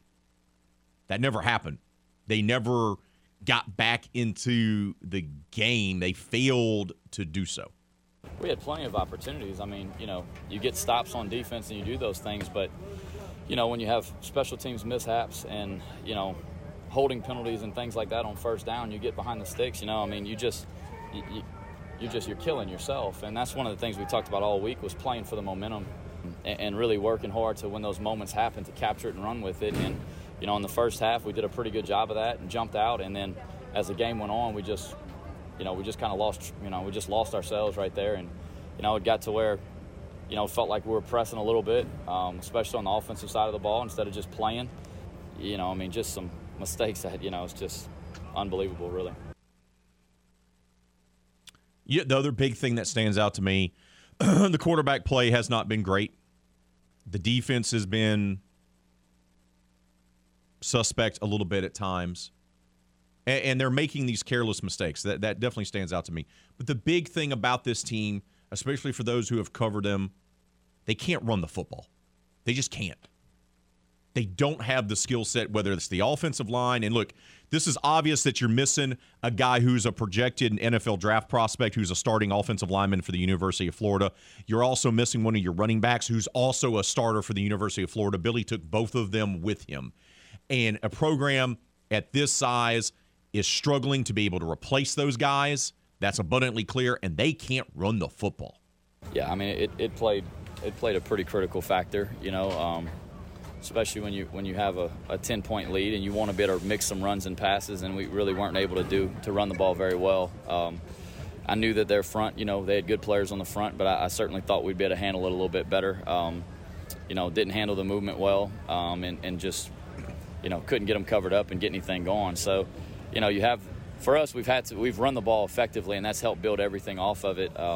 We had to throw it a little bit more in the end, and certainly when you have to throw it a lot, you're going to have some mistakes in the throw game.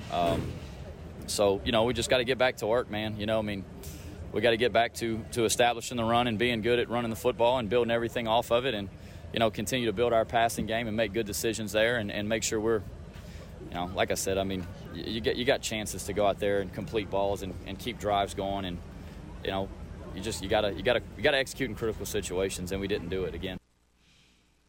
And South Alabama comes to town for homecoming.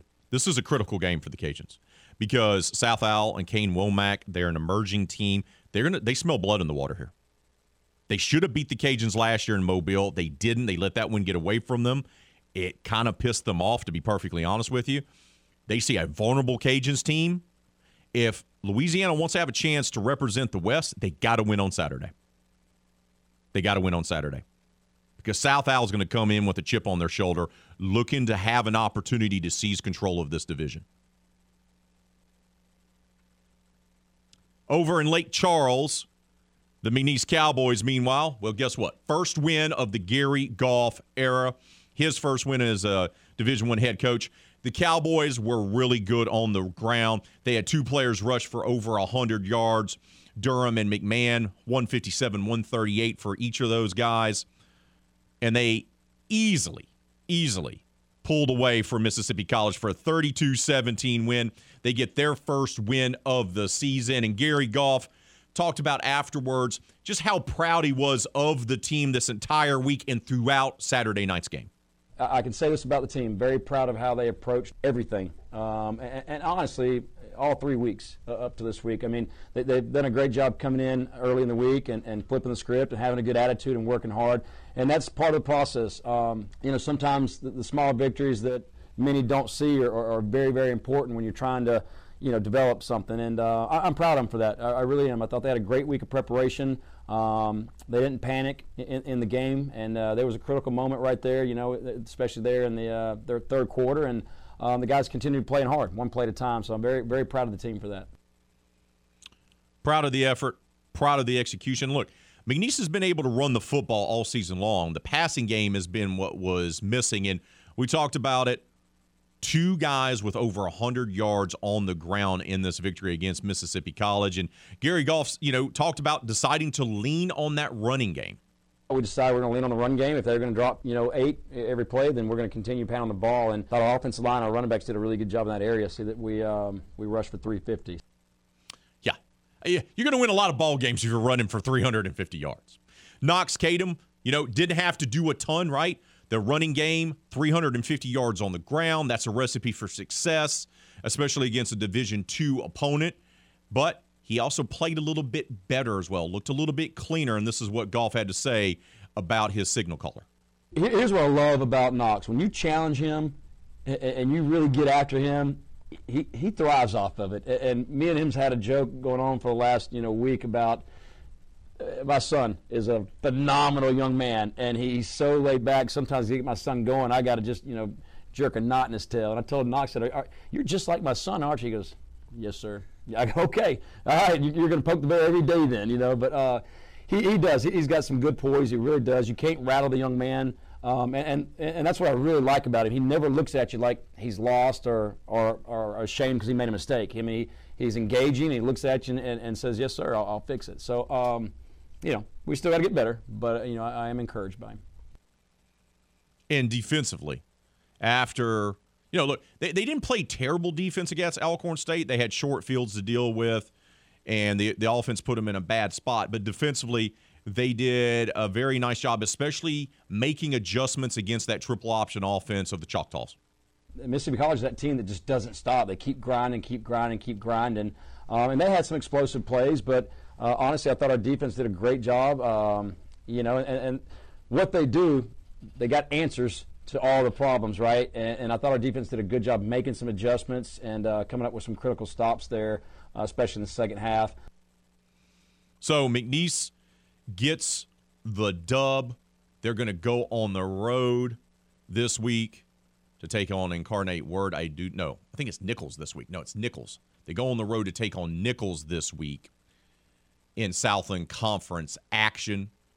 They're looking to make it 2 wins in a row for the Cowboys. The Cajuns, they get to host South Alabama, and they desperately need a win. We got to take a timeout. When we return, we're going to go back and talking about the Saints, which has dominated the conversation this morning.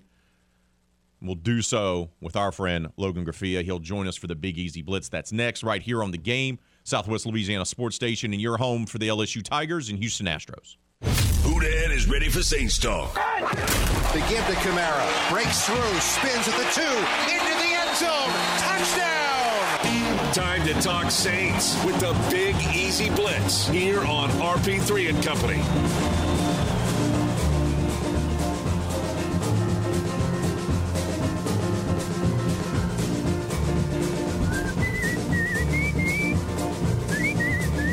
It's time for us to talk to WLAE TV's Logan Graffia here on the Big Easy Blitz. All right, Logan, let's get right to it. Is this a well-coached New Orleans Saints team? Plain and simple, no, it's not. Not at all. It's just Dennis Allen is looking like the Dennis Allen that was coaching the Oakland Raiders all those years ago. And he's even looking like the modern-day Jim Haslett did. All us Saints fans and know and love. And, I mean, if he doesn't change something up soon, I mean, he could be out of here very, very quickly. When I watch this team play through 3 games, and look, it's a small sample size. I understand that, okay? But I see a team that doesn't appear to be prepared I see a team that's committing dumb penalties, especially on offense. Yesterday, 5 of their 6 3-and-outs featured an offensive penalty. 5 of the 6. And the play calling isn't good. And this team just doesn't look focused, and they're getting out-coached by the Atlanta Falcons and getting out-coached by Matt Rule and the Panthers. I'm surprised by that. It's been ugly all around. And when me and my boss and my coworkers was actually talking about this after the game yesterday, because we went to the practices and he literally said, "This is what you get when you have those when you practice soft."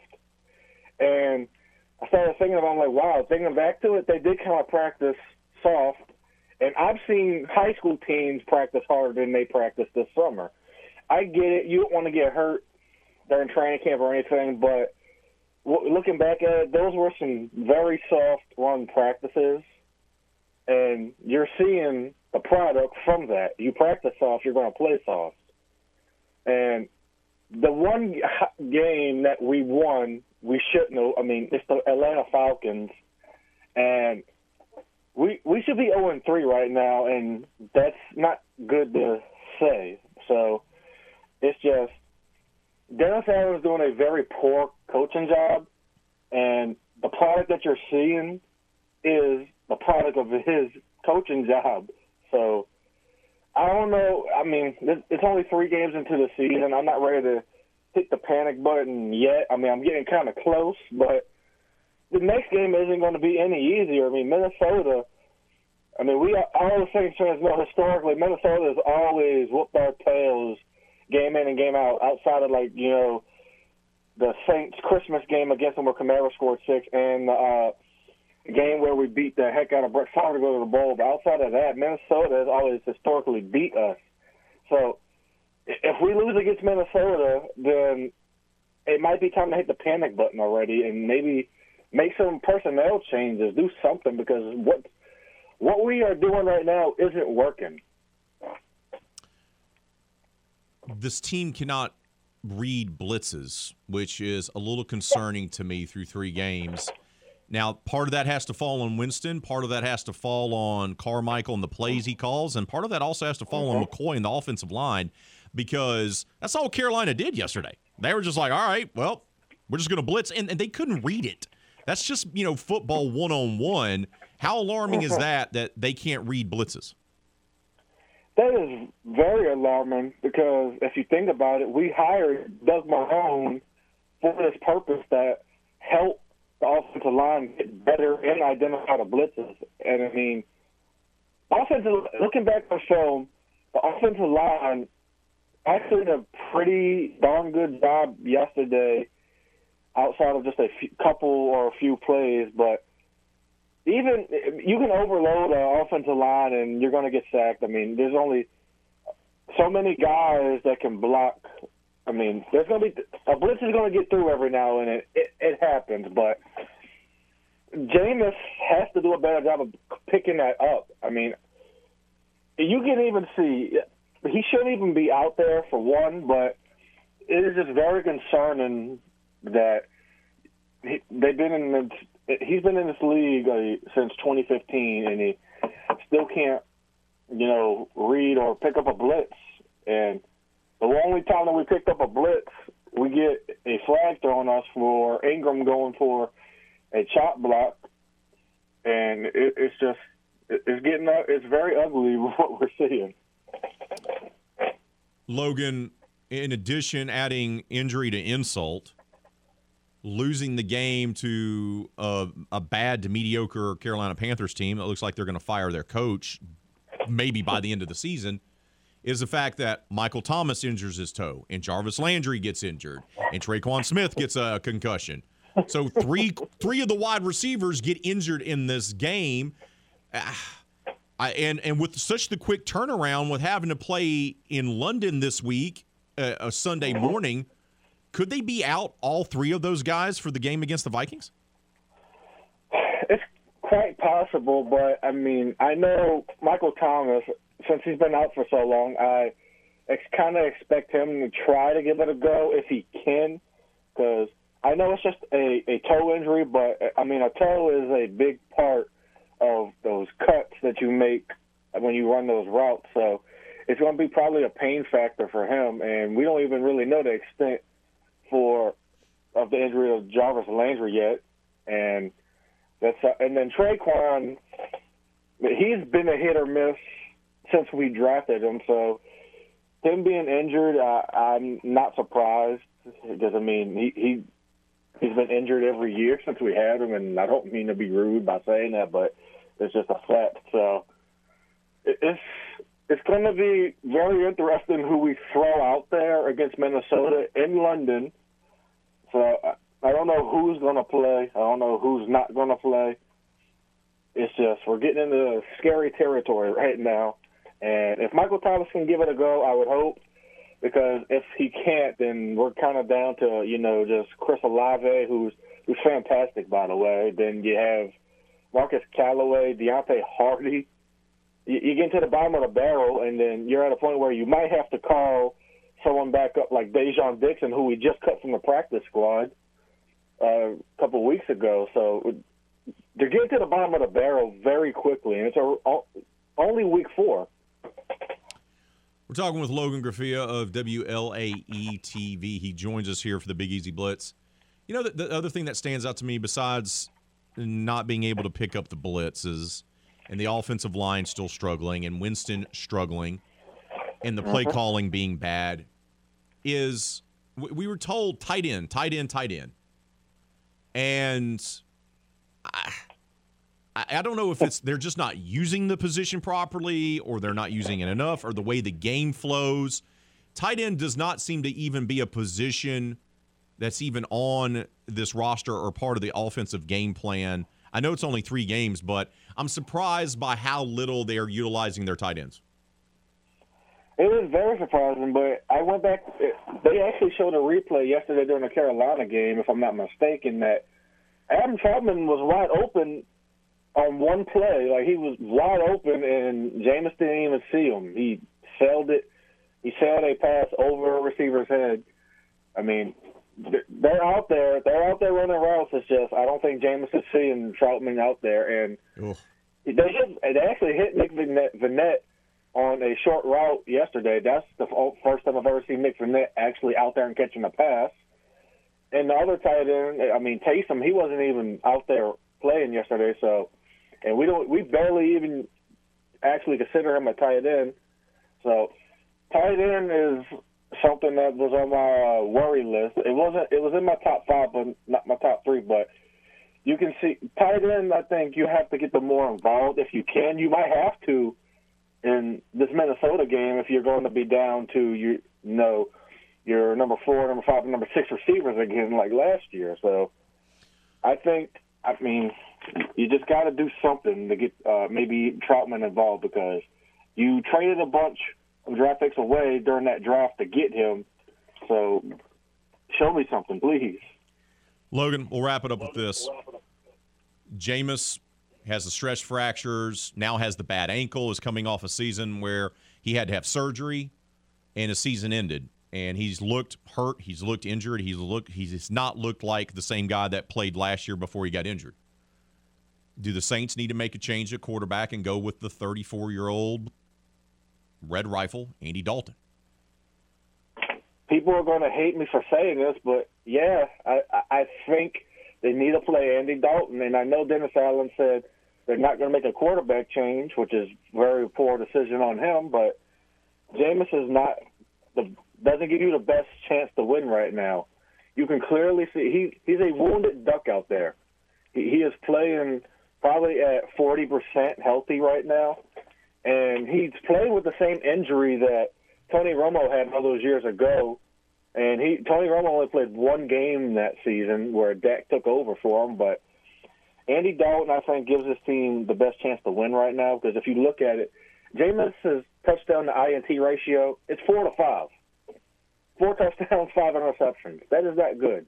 That's looking more like the 30 for 30 Jameis that we all have seen a few years ago. So I think if this team wants to win in Minnesota, they should play Andy Dalton. But if they don't, then that's just poor decision-making on them. Logan, Appreciate your time as always, brother. Keep up the great work that you're doing there with WLAE TV, and we'll talk to you soon, my friend. Thank you for having me. They're going to have to make the move to the Red Rifle.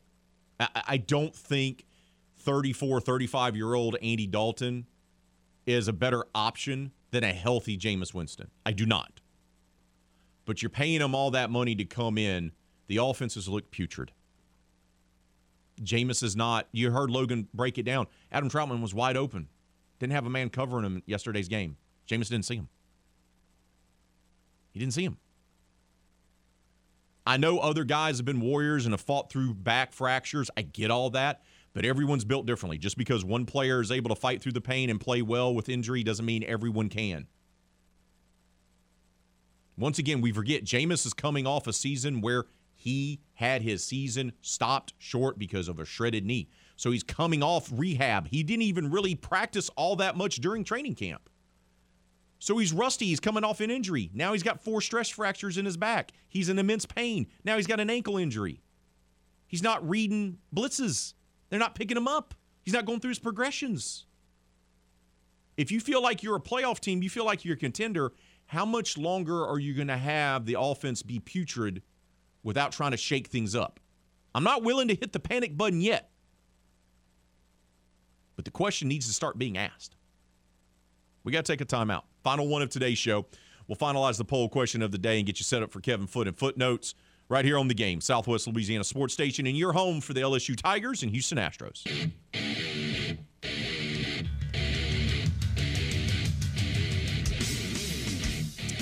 Week 3 of the NFL season will be wrapped up tonight with Monday Night Football as the Cowboys take on the rival Giants. Pregame begins at 7 o'clock. Kickoff set for right before 7:30. You can listen to all the exciting action right here on The Game, your home for the National Football League.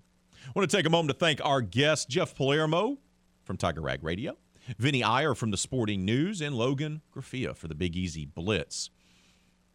Final results of the poll question of the day. Is it time to panic for the New Orleans Saints? They're now 1-2, and they've looked bad in all 3 games. Is it time to panic about the Saints? 67% of you said yes. 17% say maybe. 16% say no. Want to thank all who called. Want to thank all who left their comments. Darren, you know I got nothing but love for you, D. But you can't be commenting the last minute of the show. Not going to get read. You got to get those comments in earlier, brother, so I can read them on the air. Can't be coming in late like that. But thank you to all of you for helping make us part of your morning commute. We appreciate that. We'll do it all again tomorrow morning, 6 to 9. But for the producer extraordinaire, Hannah Five Names, I'm Raymond Parch III. Until then, y'all be safe out there. Be kind to one another. Kevin Foote and Footnotes is up next right here on The Game, Southwest Louisiana Sports Station, and your home for the LSU Tigers and Houston Astros.